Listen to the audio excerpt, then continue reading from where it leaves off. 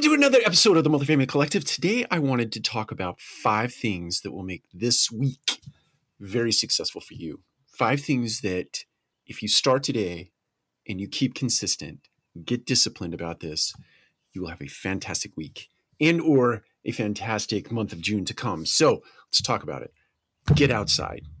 It's summertime across the country.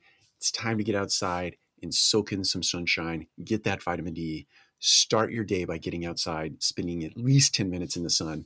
Second, have some breakfast.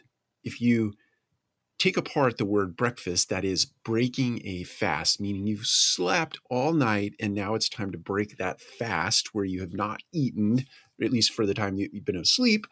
It's time to break the fast. So get some nutrition in your body. Third thing, be present today.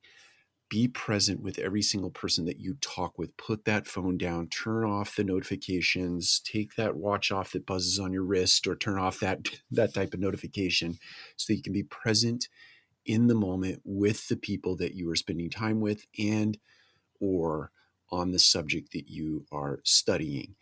Fourth, dark chocolate. This is a big key. Dark chocolate. It's 75%, 70%, one of those two, 70 or 75% dark chocolate.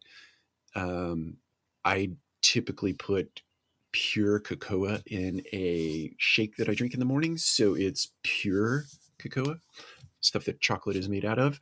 But if you can't tolerate that because it is very bitter, get yourself some dark chocolate that is 70% or higher and eat that at some point throughout the day. A lot of people do it right after lunch in the afternoon.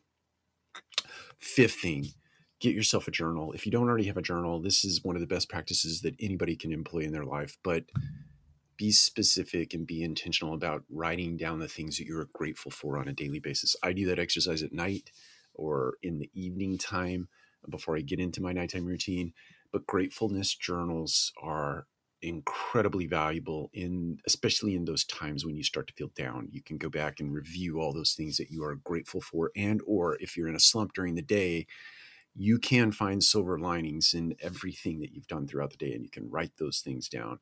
Be it your health, be it you've got a roof over your head. It's the simple things that sometimes you can be most grateful for and the things you should be most grateful for. So those are just 5 things that I encourage you to employ this week as we move our way into June.